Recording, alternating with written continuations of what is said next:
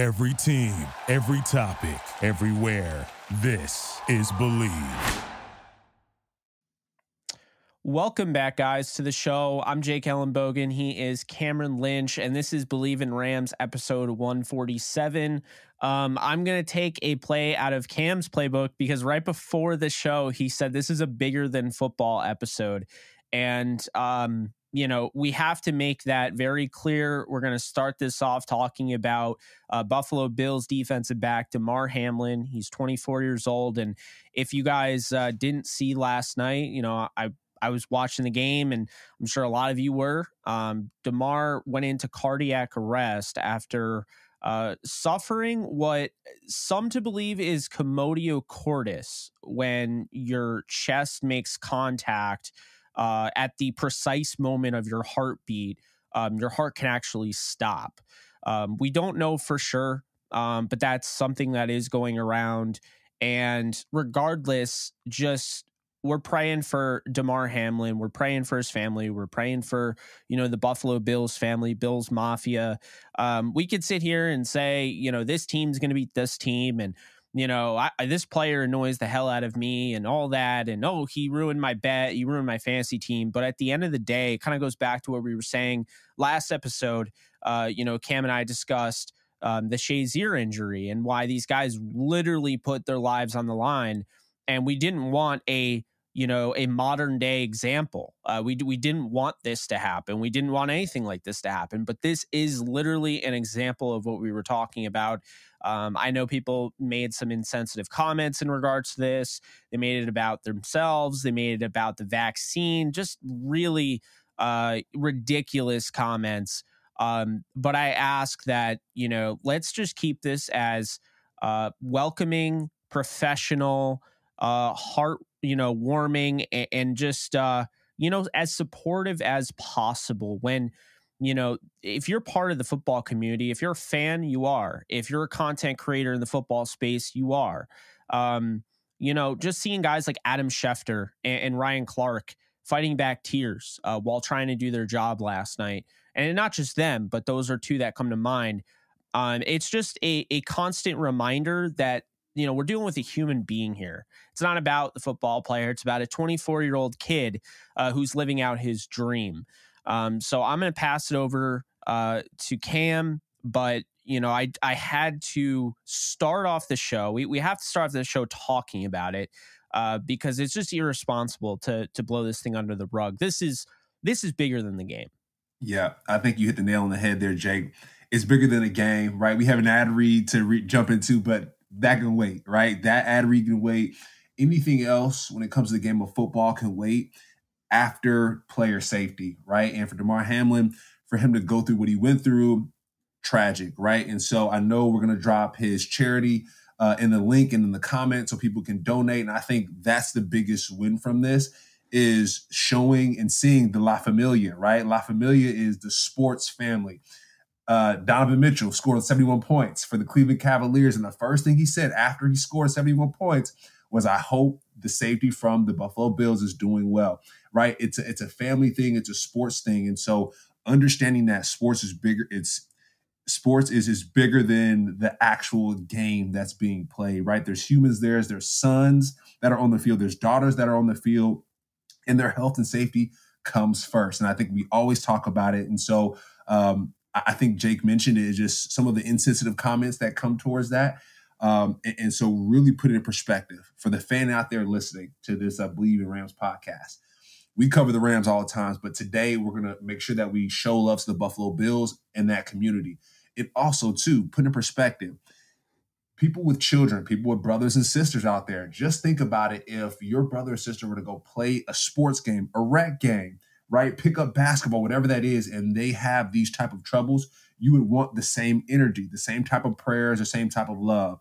And so let's make sure we reciprocate that here on this podcast. It's our responsibility to bring awareness to that. And so without further ado, Jake, I'm going to pass the mic back to you, but thank you for starting the podcast off this way. We'll jump into the Rams and the Chargers, right? We know what happened in that game. The Rams have the Seahawks next, so we're going to prepare for that, but I'm glad we took the time to discuss that first.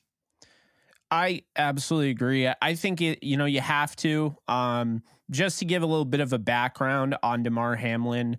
I scout just about, 300 to 400 prospects a year. And when Hamlin was coming out, he was my 11th overall safety in the draft. I loved the player, was hoping the Rams would snag him. He went in the 6th round of the Buffalo Bills.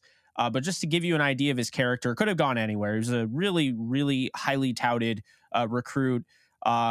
But he wanted to stay home because he wanted his brother to have a role model to look up to. Even though Alabama was knocking, even though LSU was knocking, all the Georgias and everybody, he stayed at Pitt. So that is, it says a lot about his character there, that, he wanted to be a positive influence and a role model to his brother. And that's why he stayed at home. You just rarely hear about stuff like that. And then in accordance to that, he also started a toy drive, which we are going to post the link in the comment section. I'm going to pin that. That will be there. That way it doesn't get lost in the description or anything. It will be right in the comment section. And basically, he had been doing the toy drive for, I believe, 3 years. Well, yesterday, someone found the toy drive link that had still been up on GoFundMe, but had not been, really active, right? And it went from like $2,000 in donations to Cam. I think last time I checked, it was at 4 million. Mm-hmm. This is what happens when, a community comes together. And it just goes to show you, this isn't just about him. Like, you're not forced to have basically, you're not forced to have a charity. You're not forced to do this. And I think about it every day, how much just the regular everyday human has on their brain, how much they have on their mind, how many things they have to remember, how many things they have to do, all the responsibilities. And just the fact that a 24-year-old kid who's living out his dream, I mean, think of that. He's 3 years younger than me, and he's in the NFL, and, he makes it, basically his mission to every single year do a holiday toy drive. That is incredible. And it just shows to the type of person he is. And obviously, if this happened to anybody in the NFL, everyone is going to react the same way. But when you have it happen to somebody who's giving back to the community, who's clearly, an upstanding person, and just everybody talks, like Mike Tomlin brought it up. He's known him since he was 12. Just a great kid, it definitely hits home. So I'm glad we were able to discuss it. Obviously, we do have, the rest of the podcast to get to. I know you guys are tuning in because you do want to listen to the Ram stuff, and we will get to that. But yes, Cam, absolutely agree. Had to bring this up. Praying for Damar and his family. I cannot imagine what they're going through. What a supportive family, going to all his games as well. I mean, the fact that they were there was really big. But it sucks that it went down that way. And be honest, if they never play this game, I don't really care. I don't think, if they were to cancel the week, I think that might honestly be the best move for the NFL. I think if they moved everything back a week, I think we could do that. Because right now, nobody was caring. Well, I mean, there were some people out there, but, real people with a heart don't care about their bets. They don't care about fantasy football.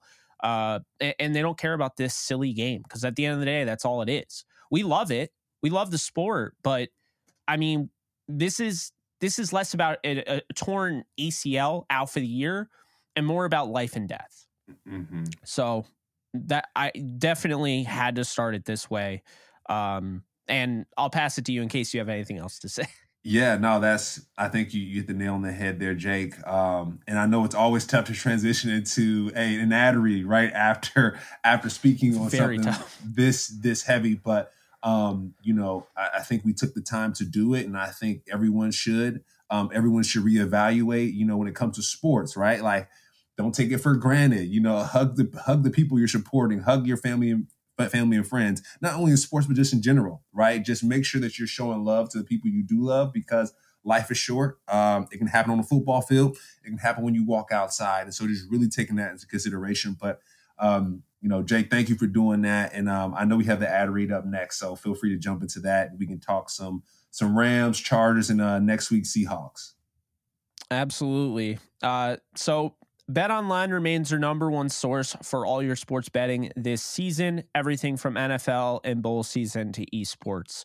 You always find the latest odds, team matchup info, player news, and game trends at BetOnline. BetOnline features live betting, free contests, and live scores for almost any sport or game imaginable.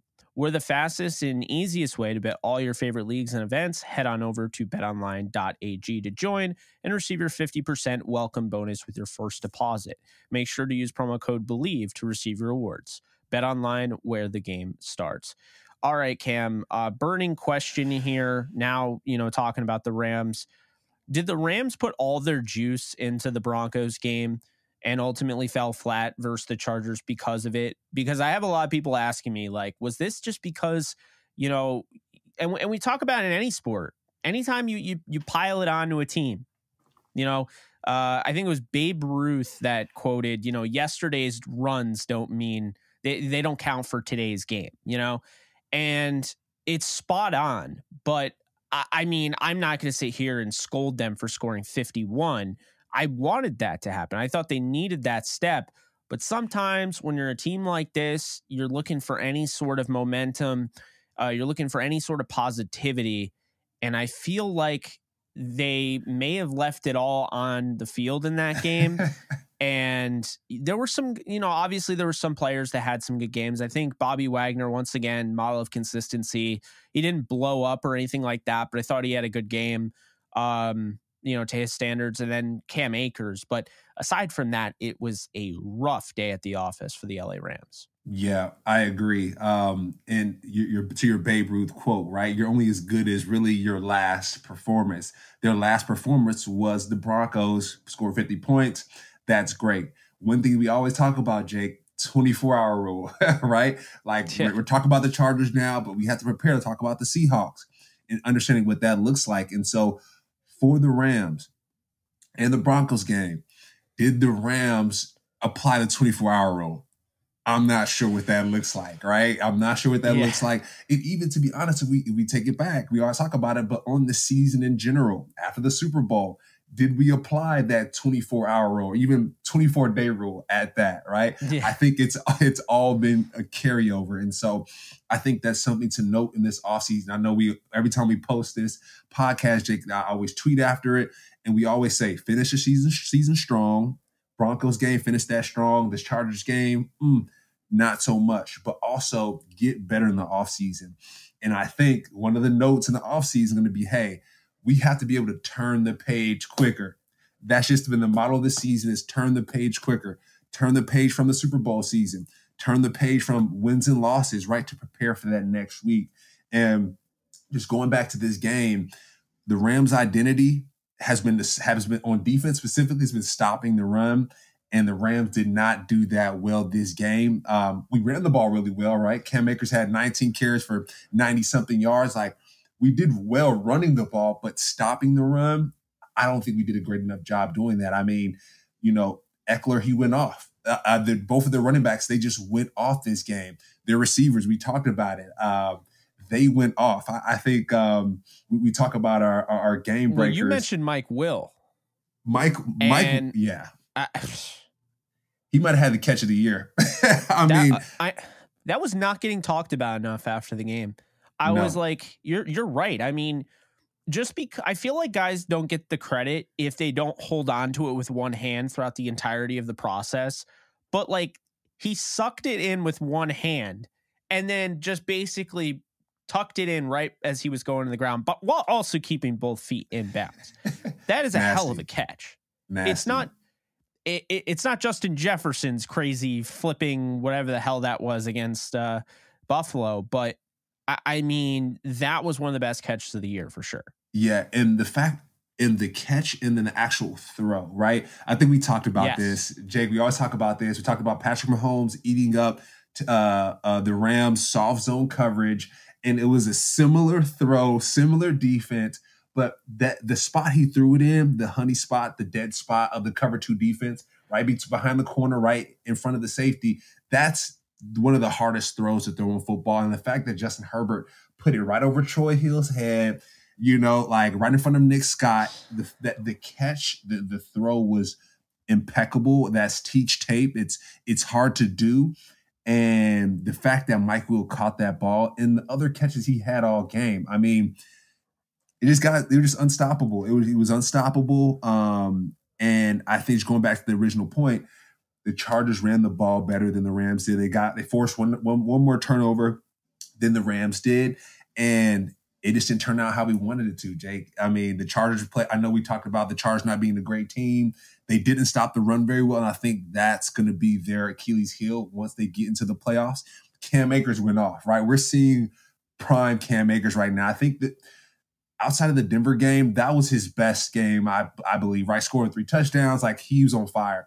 But this game all around, I think we've seen the best of Cam Akers. Catching the football. I know he had one drop in the beginning, but running the football, he was unbelievable. And was that him or was that Baker overthrowing him? I still couldn't figure that out.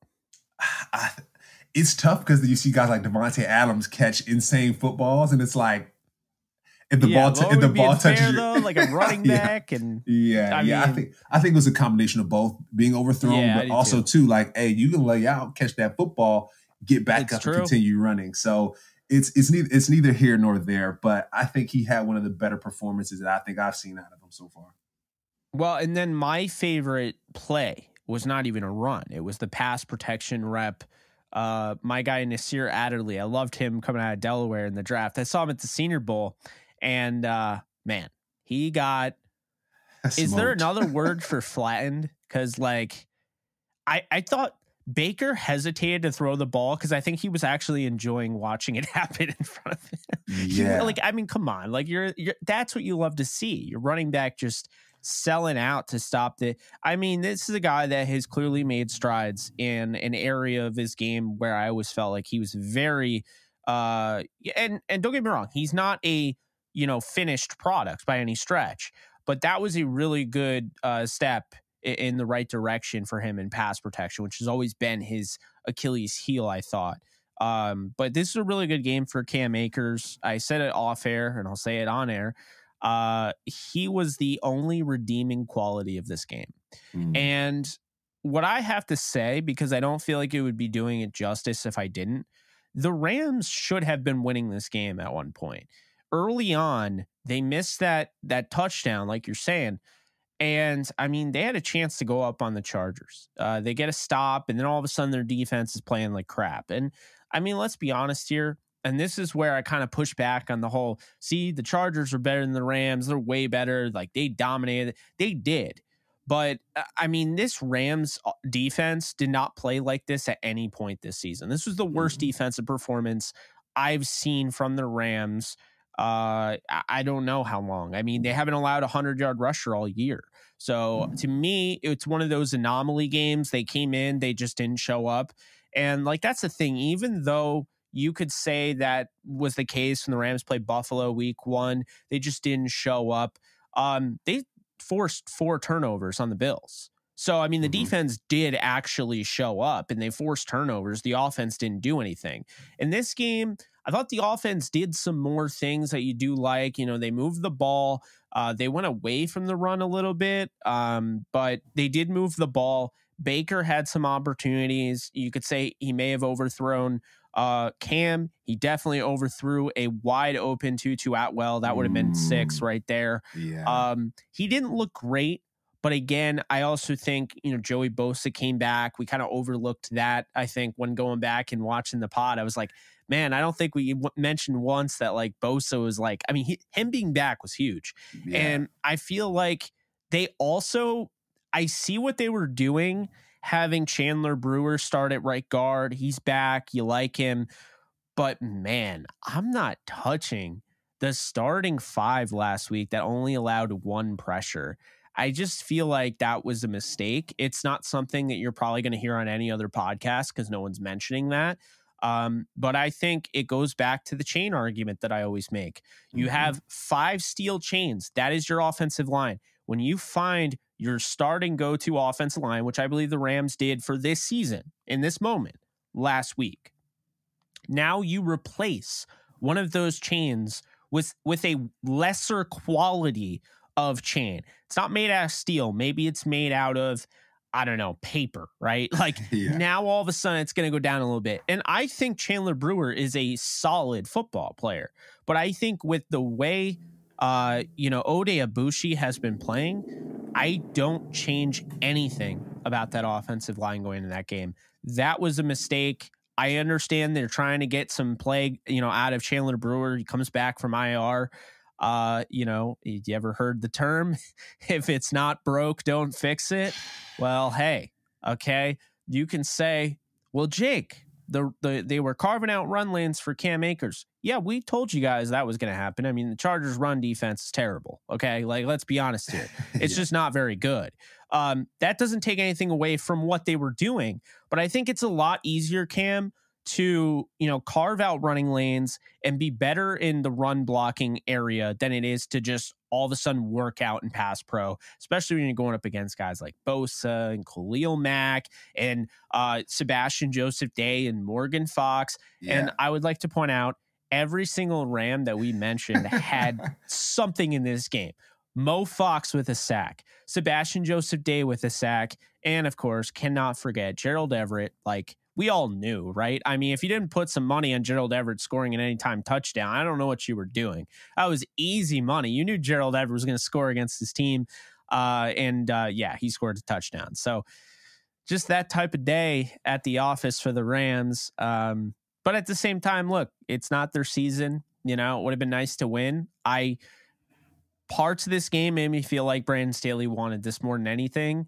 And parts of this game made me feel like Sean McVay wanted this, but I don't think his players there wasn't the urgency that we saw the last few weeks. Yeah, I agree. And I think we talked about it right last week was the Mr. Miyagi and the Karate Kid, right? Where the Karate Kid, Brandon Staley, he got the best of Sean McVay.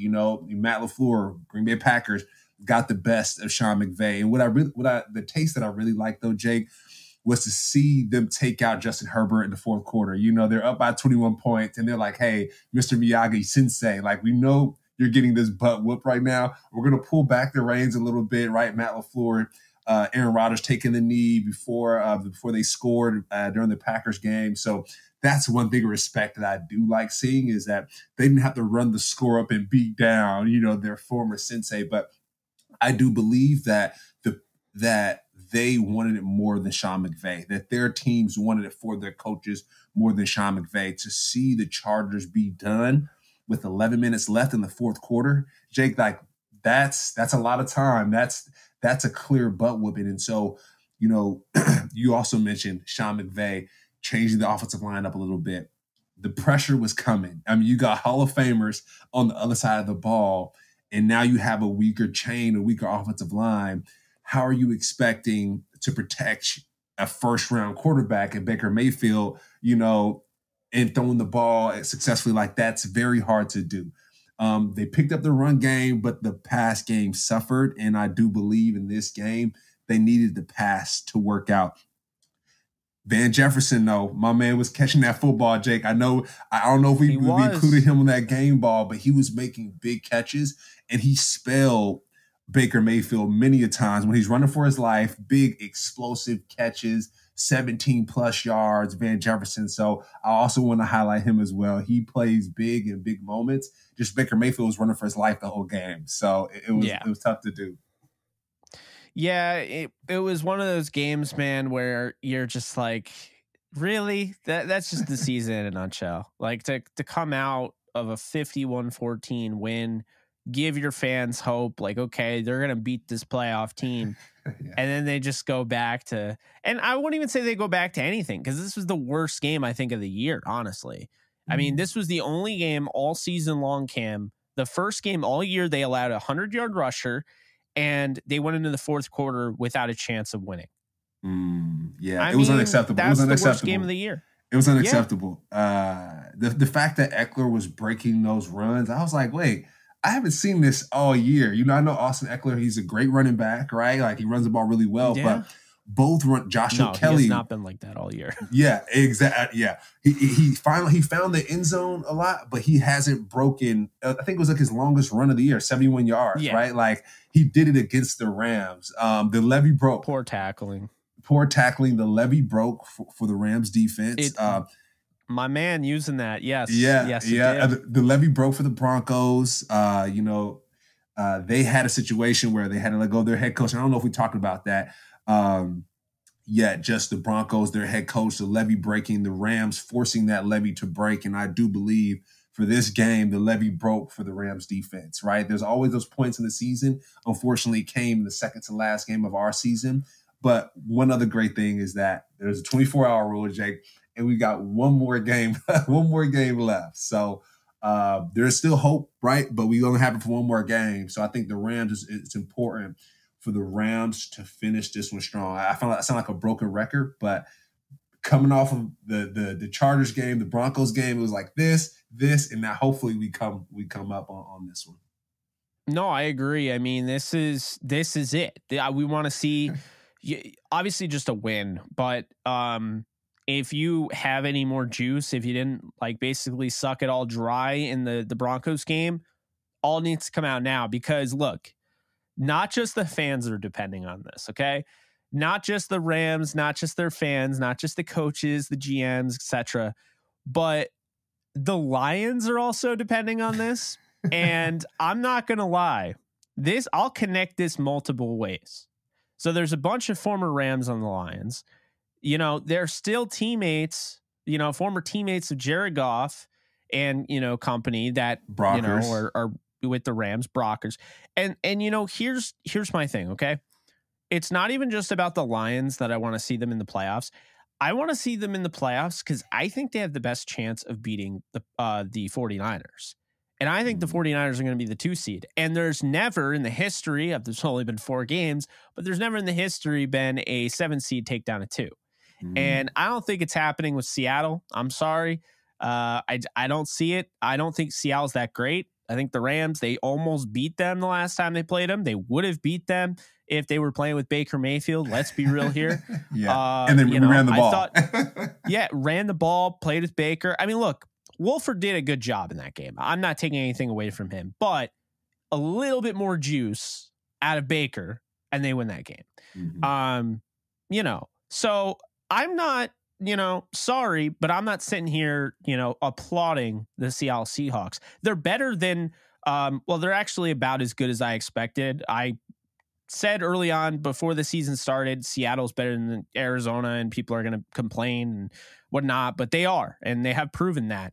The finale in Seattle, as you very well know, because you used to play in Seattle all the time. It feels like it was always the Rams end the season in Seattle. This year, it's the same thing. But the fact that there are some stakes here and the Rams could actually spoil a division rival from getting in the playoffs, because it's very simple. If Seattle wins this game, then if the Lions beat the Packers, they make it. Okay, it's really just that simple. The Packers control their destiny, right? And they're playing in Green Bay, but they're playing against one of the most explosive offenses in football and one of the best turning around I've seen of a defense this year, because they have played a lot better as of late. So that's not a guarantee for the Packers. And I think the Rams can really spoil Seattle. And I think every Rams fan wants that. But I know there are a lot of Rams fans pulling for the Lions. And if you want that, then yeah, you're going to need the Rams to have to pull through, because there's no way. And this is it also comes all the way back around, Cam, because there are Lions fans that have been rooting against the Rams all year because they want a better pick. Well, this game, you have to root for the Rams if you want to make the playoffs. The tables have turned, my friend. The tables have certainly turned.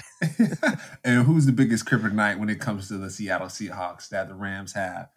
Bobby Wagner. Which you gotta win a game for him, man. You can't go out with 2 losses. You can't get swept by his former team when he balled out the last game. Yeah, Bobby Wagner. I think so. Jake, what do you think? Do you think Bobby Wagner gets another interception for his fumble, like 13, 14 tackles? Like, what do you think Bobby Wagner is going to do? Because I know he's into the season off strong. He's probably feeling like the Grinch right now, right? His team's not going to the playoffs. He could possibly take it from the Seahawks. What do you think Bobby Wagner is going to do against the Seahawks? I mean, look, okay, he said it's nothing personal, like it's just business. But if you have a chance to take away a playoff berth from the team that gave up on you, because let's be honest here. We can call it a business. We can sugarcoat it all we want. But Seattle basically said, hey, Bobby, you're not that guy. You're not that guy. We're moving on from you. You know, that dude at the that TikTok? Not that guy, pal. You're not that guy. Yeah. But no, I mean, for real, like Bobby Wagner can be all humble and everything, but I mean, we're all human. I'm sure he's like, I can't wait to beat, you know, like he doesn't have to show it. And that's what professionals do. They hide that emotion. But I mean, come on now. If you're Bobby Wagner and you have a chance to ruin Seattle's hopes of, you know, getting that playoff berth, I mean, I'd want to do it even if my team was going to the playoffs. But if your team's not, the jealousy is definitely going to kick in and be like, man, I got to win this game anyway because I want to win. But now I get some little extra added incentive to this. So I don't know, man. Bobby Wagner might just turn into a comet. He might just go nuclear. Like he might just have like 3 interceptions. And I don't know. We've never seen this opportunity for Bobby Wagner before. So, I mean, he blocked a kick against the Buccaneers where he jumped over the line. So he did that. He's had an interception this year. Well, he's had 2, I think. He's had multiple sacks. He's had a forced fumble, I believe. He's got a lot of tackles. Yeah. I mean, Cam, I don't know. Put him in at the goal line. Let him catch a touchdown. Yeah. At this point, right? At this point, why not? Yeah, and I know too, right? Like we're talking about the Chargers. You know, we're going to be talking about Seattle a little bit later, but the 24-hour rule is in effect, Jake, right? Like talking about the Chargers too much is going to make me a little angry. No, but I know we're gonna recap. We're gonna prepare for the Seahawks coming up soon here. But also too, just kind of refresh the game balls a little bit for the Rams. You know, I know we opened up with Cam Akers crushing it. Van Jefferson, you know, I think he did a great job with the catches that he had. 3 receptions with 77 yards. Like, I think he crushed it. And then also, too, I wouldn't say game ball, but shout out to Sean McVay for adding in that 12 personnel, the 21 personnel, right? You're seeing Hopkins in the backfield as a fullback, blocking for Akers, right? Just, I love the adjustments. And I know you mentioned it, too. We kind of got away from that in the second half, but just the game balls, you know, like I said, Van Jefferson, want to add him one, an attaboy for Van Jefferson, attaboy to Sean McVay for changing up the offense a little bit. And then I think Cam Akers on the offensive side gets the game ball as well. And then defensively, really quick, I want to go to Jalen Ramsey. I know we give Jalen Ramsey a little bit of flack just because it's like, hey, you're getting burnt by these Hall of Famers. Like, you know, we want you to do better, but they're Hall of Famers, number one. So, you know, he is a tough duty there. And also, too, Rob Havenstein. He's a tackle going up against the best defensive ends and the best pass rusher. So, just like Jalen Ramsey, they're the best players in their respective position, but they just don't get they get exposed a lot, right? But going back to Jalen Ramsey, the attaboy on the defensive side, he had a couple edge rushes from the slot, and he forced the quarterback to get rid of the ball quickly or knock the ball out of his hand. So that was a fumble. The fumble, yep. Okay. The fumble, let's be clear. Come on, the bitterness had to come out at some point. That should have been a fumble. But, you know, Jalen Ramsey, I think he was really effective in those slot blitzes, those corner blitzes. So I just want to shout out those guys. I know it's hard to talk about Rams Chargers right now, but we do have to highlight the guys that did really well on both sides of the ball. So, you know, Riley Dixon has activated this game. And I knew the game was going to be a little rough when we saw Riley Dixon come out in the first and second series. I'm like, dang, last game, no punts. This game, punting after the first and second series. So I knew it was going to be a rough game, but just want to shout those guys out. And I want to pass it to you. I don't know if you want to highlight some of the guys as well. Well, I don't know. I'm in kind of a hurry to get out of this game forever. So I don't know, man. Like I said, I mean, I don't mean to be disrespectful, but the most redeeming quality about this game was Cam Akers. Just watching him in pass pro, watching him as a receiver out of the backfield. I know they didn't connect on that touchdown. Obviously would have been a touchdown, and who knows, that probably changes the entire complexion of the game, but he's the first Rams running back to over 100 yards in back-to-back games since C.J. Anderson did it.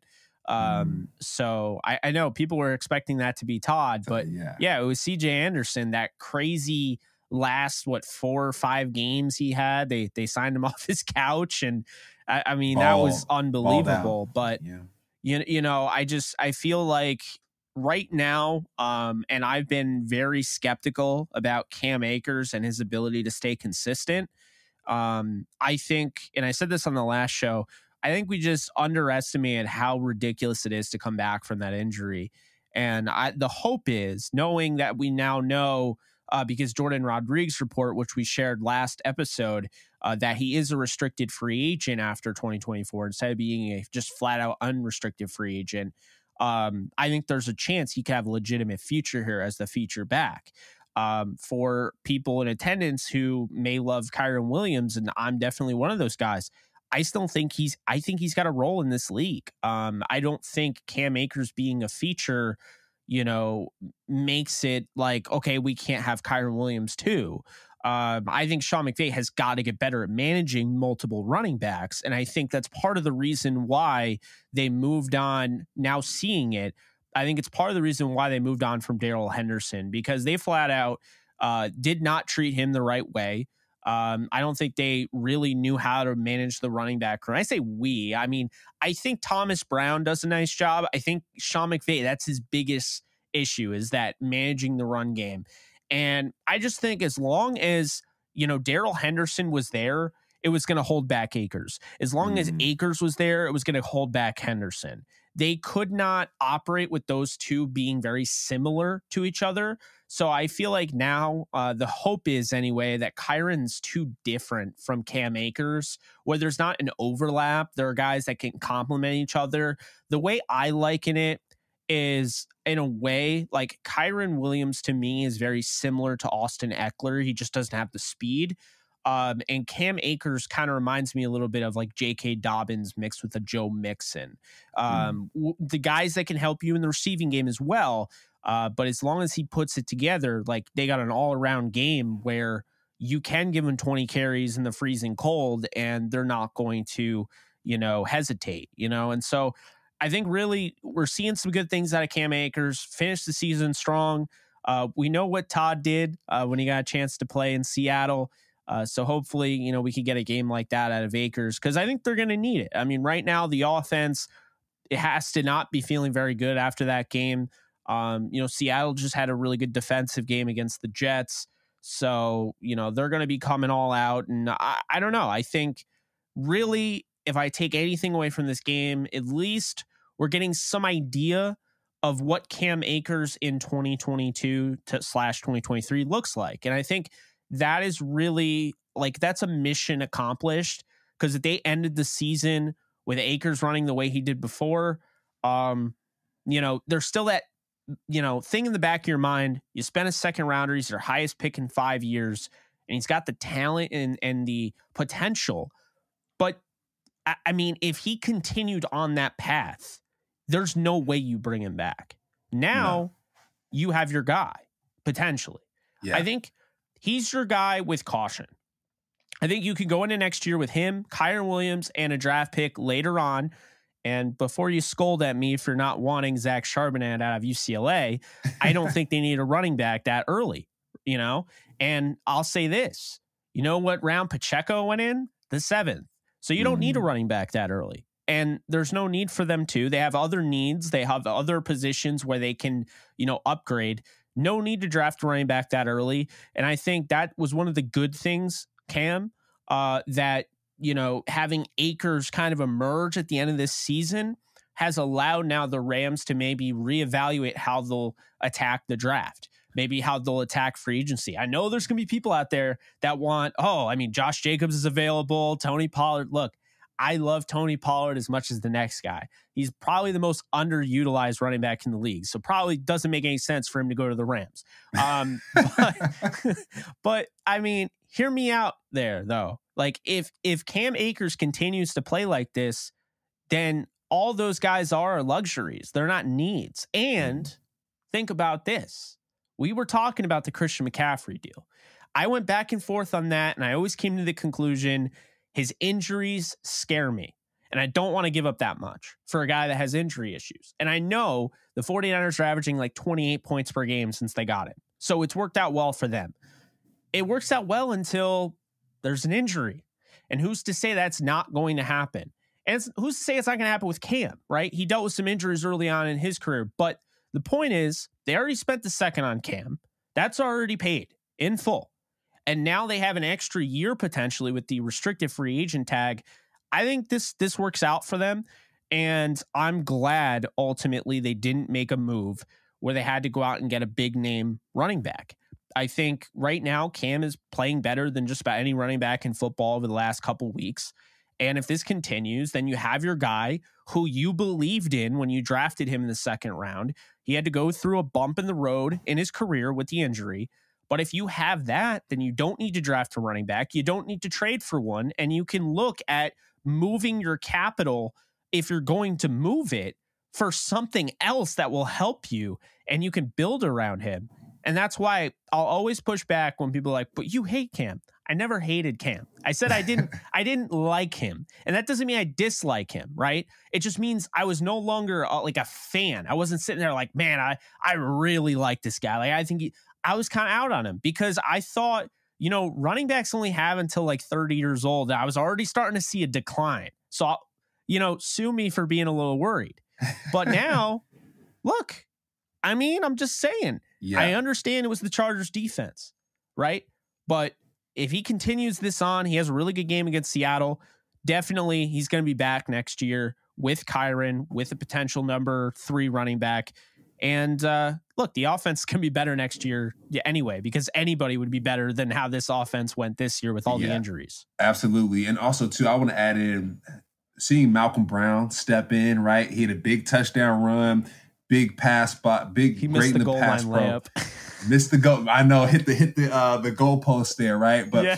I wonder how that supported Cam Akers and his maturity in the room, right? Because when Malcolm Brown came on, I think Henderson was just leaving, so these guys were kind of passing. And I think I mentioned it. Just having that veteran presence in the locker room can definitely act as that other coach, right? Sean McVay's probably like, hey, Malcolm, go ahead and tell Cam, like, just to relax, sit with them, run through the plays with them, pass pro and all that. But a lot of times, people overlook that. But I do think Malcolm Brown has served as a positive catalyst in that running back room. Cam Akers is balling right now. I think we talked about in the last podcast, for the Rams to do well this game, Cam Akers is going to have to run the ball extremely well. And that's what they did. Pass game suffered, we'll chalk that one up. Eckler had the best game of his career, so like that's neither here nor there. But I think Malcolm Brown is a positive catalyst in that running back room. So then now, like you said, next year, do we need more running backs? Do we have our running backs here? And I think we found them. I think Cam Akers has arrived finally. He's all in, and I do think that's because of Malcolm Brown and just what the work they put in. So, moving forward, run the ball really well. And then 2, if it's not broke, don't fix it, right? Like going with the offensive line for the Rams. And what hurts as well is to see Rob Havenstein struggle versus some of these elite defensive ends, right? It's like that wear and tear on the body. He's been that anchor for that offensive line. Everyone else has changed. All 4 positions have changed, but him. And we're seeing him struggle a little bit more towards the end of the season, going on 17 games on the year.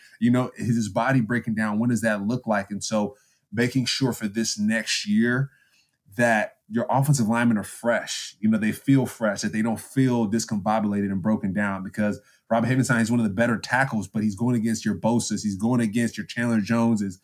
And that's tough. Hall of Famers, week in and week out, like, you're going to get toasted. So maybe this last game, finding some support with him, having the Hopkins step up in the backfield and chip protect for him, and just showing love to these offensive linemen, because they're struggling up front, right? And during the pass rush. And we do know Seattle's defensive line, they're going to get after it. They're not great at stopping the run, but they're going to get after it. And so making sure that the offensive line is protected this last game is going to be really important. And Cam Akers running that ball, he's been doing a good job of doing it. So I think continuing to see that would be great. And also, I would like to say this too, just going on the Rams defensive line. Guys got to play better, right? We talked about, where the resources come in at for next year. if Aaron Donald gets hurt again next year, who's going to be that? We have Gaines, of course, but who are going to be those people up front to support the run game, right? To provide pressure, to help out the defensive backs. The defensive backs, we need help. You always talk about the safety position. We need help. So a lot of ways where you can help that is when up front you're dominant. When up front you're dominant to where you have your quarterback throwing the ball on his back foot, kind of like how Baker Mayfield was looking this past week, right? Where Baker Mayfield, most of the game, was tossing that ball up and hoping to God that Van Jefferson or someone would come down with it. But the Rams need that. We need to cause that pressure to help the defensive backs, because that's the only, I feel like that's the only way we're going to get better in the offseason. I agree. And, I got to say 2 things here, and then we'll wrap it up. But 2 things I got to say, Cam. First thing, this offense last year was very, very good, and they didn't even have a running game.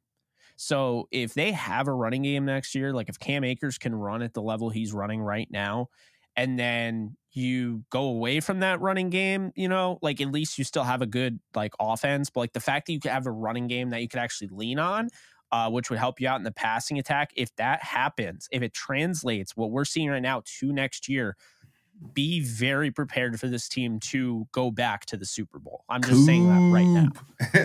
Cooper Kupp, let's go.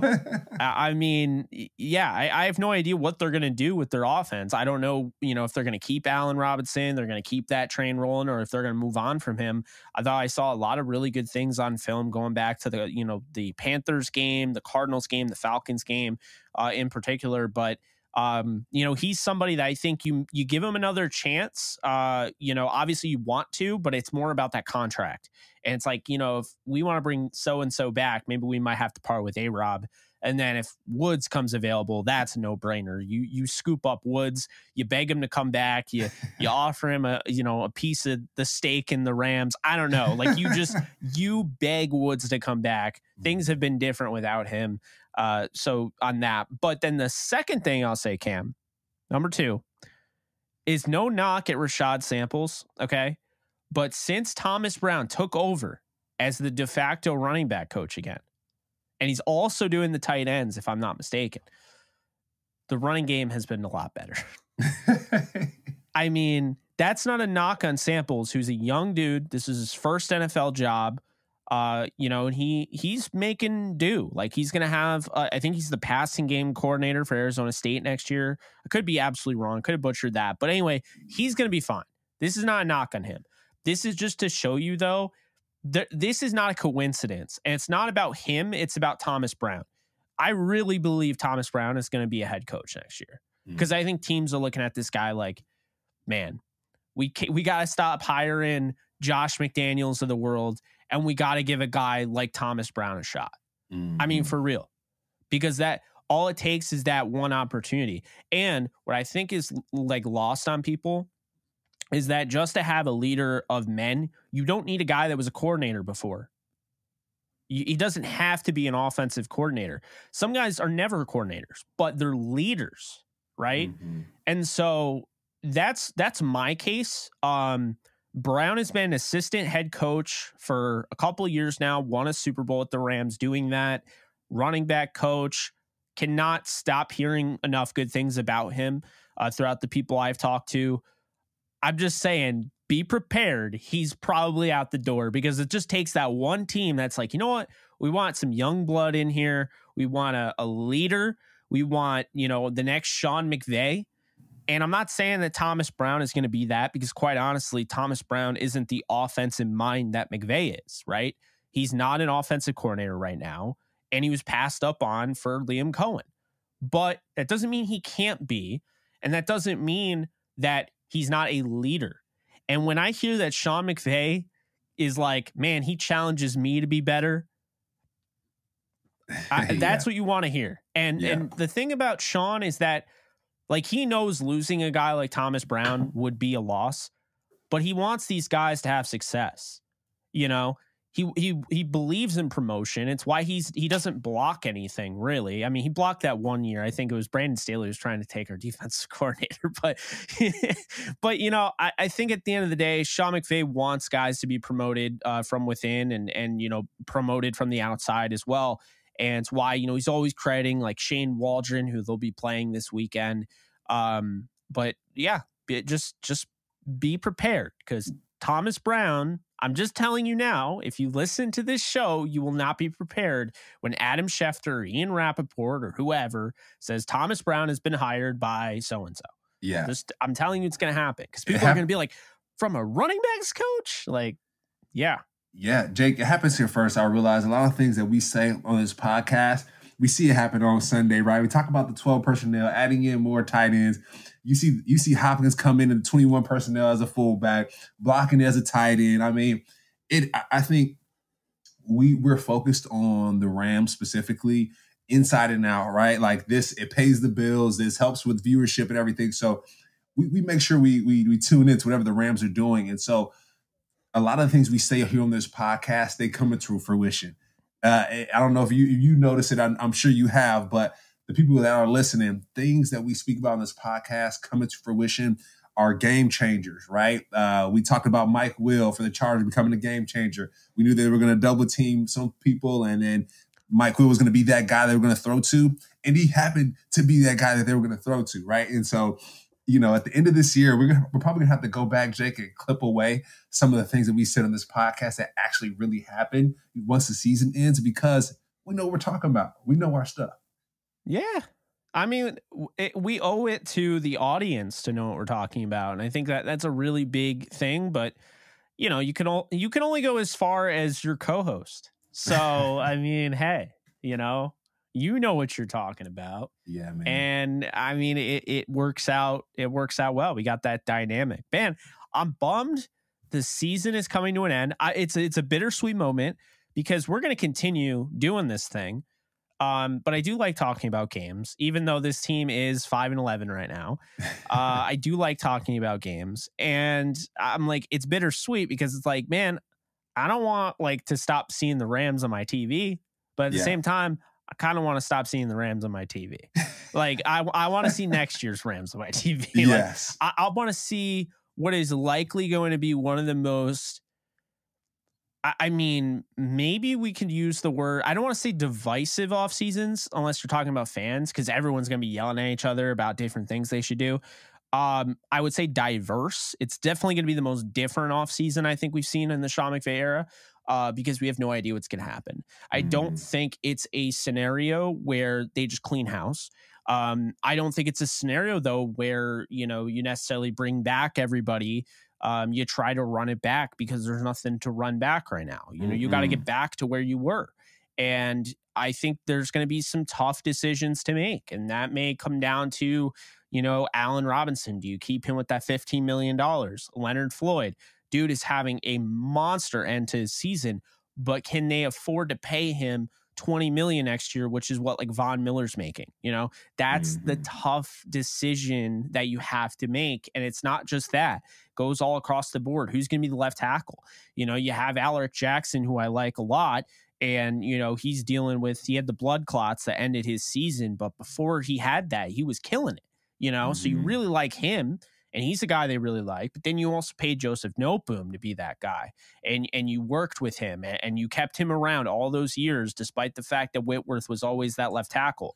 Do you even consider trying to bring Whitworth back next year? Is that even a discussion you have? I think it's more likely personally that he would have been back this year if he came back. But at the same time, who knows? The team wasn't exactly great this year. Things weren't going their way. Maybe if that's a 9-0 team or something, everyone goes down. It's like, man, I don't know. I kind of want to come back. Yeah, no more Amazon Prime on Thursday. Let me just hop back on the field. It's one of those things, though, Cam, where you look at all of the things that can happen, and all of nothing is guaranteed.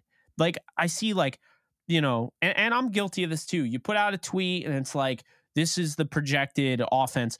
What is the projected offense? We don't even know if they're going to stick with Brian Allen. We don't know if they'll be like, man, we can't do it with the injuries anymore. We love your talent. We love you in the locker room. can't deal with your injuries anymore. It's just we need a consistent guy at center who we know isn't going to get hurt all the time. There's a lot of things that can change. The whole safety room could change.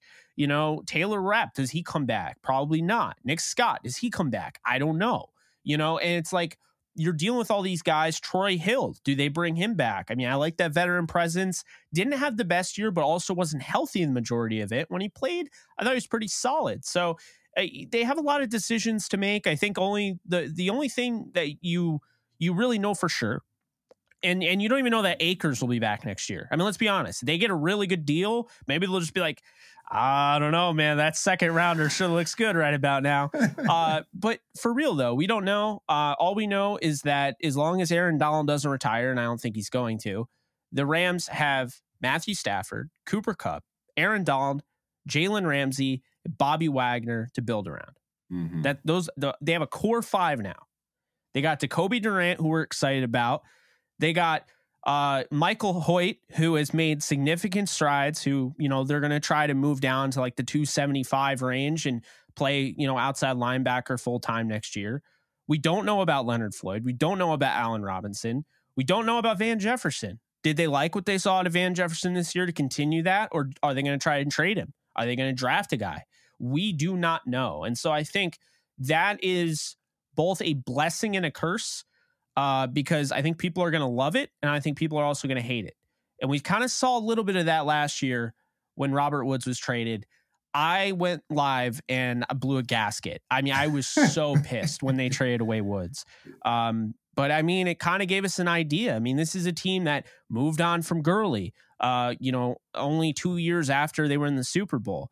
Moved on from Jared Goff 3 years after they were in the Super Bowl. Moved on from Michael Brockers of all guys, moved on from Robert Woods. So I think this team has shown you, I know it's family and on 3 and all that, but La Familia, we know how it works. No one is guaranteed unless you're one of the top guys who control your own destiny, if you will. Yeah. And one thing I would like to say too, Jake, I know we're talking about some of the players and what players will fit and who won't fit. Also, too, I want the Rams to look internally to their coaching staff and to their training staff as well, right? We talked about that. All these daggone injuries this year, unacceptable, right? Can't happen next year. Yeah. So they have to figure out, hey, what are we doing in our training program?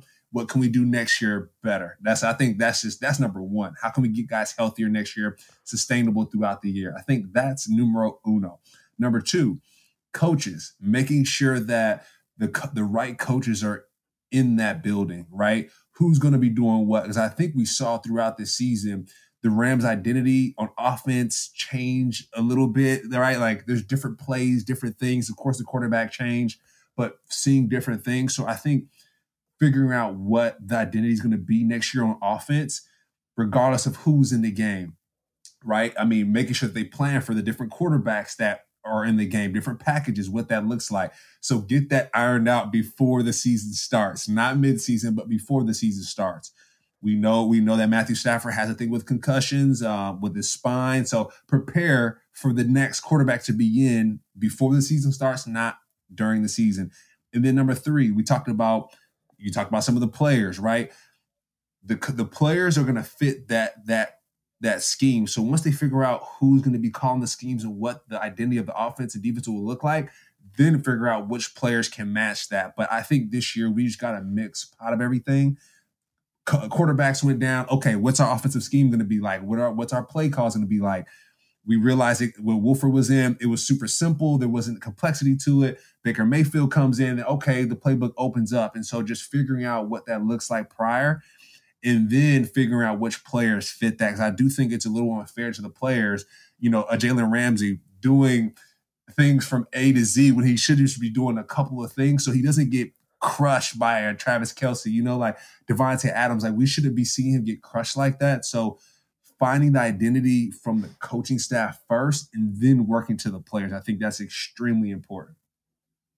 I agree. I mean, maybe at some point, like you were saying, they're going to get an opportunity to watch every game. That's what happens. The season ends and the brass of the Rams watches every game over. and they're going to get into a room and they're going to be like, that guy, we're not bringing back. That guy, we're going to extend him. We like him long-term. He showed a lot of good things. And I think at some point or another, they might have to look inside and be like, look, Jalen is phenomenal, but maybe the Where's Waldo star role just isn't the best way to use him. Maybe even they start to see, a decline at the corner position, right? And they say, what about moving this guy to free safety? He could do it all. He could be like our own Derwin James. We move him to free safety. That way he has a position. We don't worry about all the, all this, the star role and everything and having him do multiple things. He plays free safety. We utilize that range, and then we can now know what we need to look at in the draft in free agency. There are some good corners out there. If you're still going to play that soft shell coverage, then you're going to need tackling corners. I say Jamel Dean of Tampa is a no-brainer if you're doing that. I mean, he's the best tackling corner in all of football. Aside from Ramsey, I'd probably say he's the best tackling corner.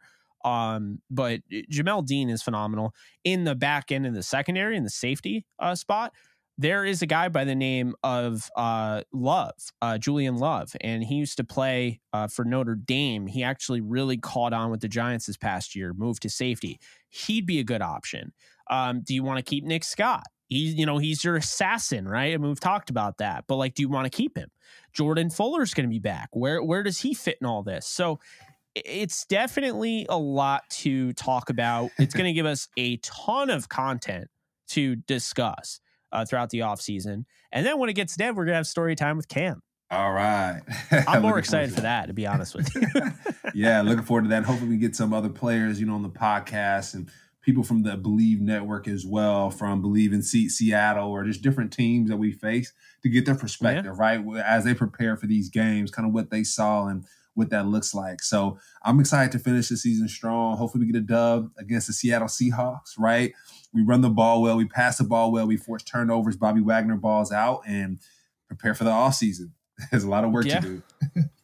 If Bobby Wagner catches the touchdown, we know Sean McVay listens to this show. Yes. I'm just saying. If he's lined up as a tight end, he's pulling a Mike Vrabel for the Patriots, and he comes out of, and he catches the now we know. There's no debate. It's not, oh, you guys, no. We know. Sean's tuned in. So we'll be back later on the week to give you a full preview of the game. We're still doing that, by the way. So we'll give you a full preview of the last game of the year. We'll make it our best preview yet. We'll give it our all. We'll put in all the juice, but we got more stuff coming. So do not leave us after this season, because we're going to continue on. This podcast ain't going to die. So don't leave. But appreciate you guys. Be sure to like, subscribe, comment. You can follow me at JK Bogan. You can follow Cam at Cameron Lynch 50. And once again, this has been Believe in Rams, but it's also been a bigger than football podcast, if you will. We started it off and we're going to finish it the same way. We're wishing Damar Hamlin and his family all the best. We're praying for him. We're hoping he pulls through. This is a very scary situation. You should not take this lightly. And if you do want to donate, if I understand if you can't, but if you do want to donate, the link is in the comment section below. Feel free to hit that link. And if you can't donate, just pass it along. Passing the link along is just going to be just as good. It's going to help out in a big way. Get that thing spread around. There's no limit, on that donation, right? There's no limit. I know they're at 4 million. We're going to keep running that thing up. So that's what we intend to do. And hopefully, when Damar comes out of this, he's going to see it and it's going to make his day. So, really appreciate you guys for, again, watching. Again, we're pulling for Damar, and, we'll be back later on the week. But, prayers go out to the Hamlin family and to the rest of Bills Mafia and, the Bills community. Thank you for listening to Believe. You can show support to your host by subscribing to the show and giving us a 5-star rating on your preferred platform. Check us out at Believe.com and search for BLEAV on YouTube.